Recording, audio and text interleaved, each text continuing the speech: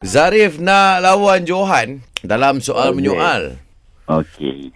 Dan kau punya advantage aku bagi is kalau kau lepas 10 soalan lawan dengan Johan ni, kau kira pemenang lah. Okey. Baik. Situasi yang aku nak bagi kau ni adalah dua orang yang sedang berkemping di dalam hutan.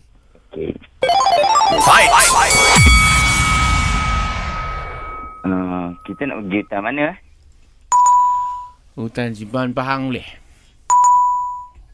Siapa lagi yang ikut kita? Bukan kita dua je ke? Berapa orang patut pergi camping ni? Kenapa kau tanya aku? Bila malam hutan tu gelap tak? Kau rasa terang ke? Boleh tak bawa lampu torchlight? Lilin tak boleh pakai ke?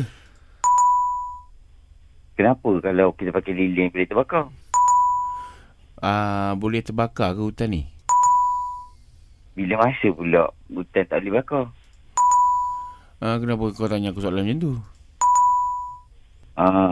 Kenapa hutan tu siang terang? Kenapa di siang terang kan? Kenapa kau gagap? Boleh tak jawab soalan aku dulu? Apa dia? Kenapa kita kena pergi hutan Pahang sedangkan hutan Perak lagi best? Okey, itu dah soalan yang ke-10. Sedangkan ingat. Kau menang lah. Jadi Johan, apa lagi? Menang struggle tau. Mak, bukan menang mudah. Okey lah, Zharif. Paradise bawah. Yo, Wayne.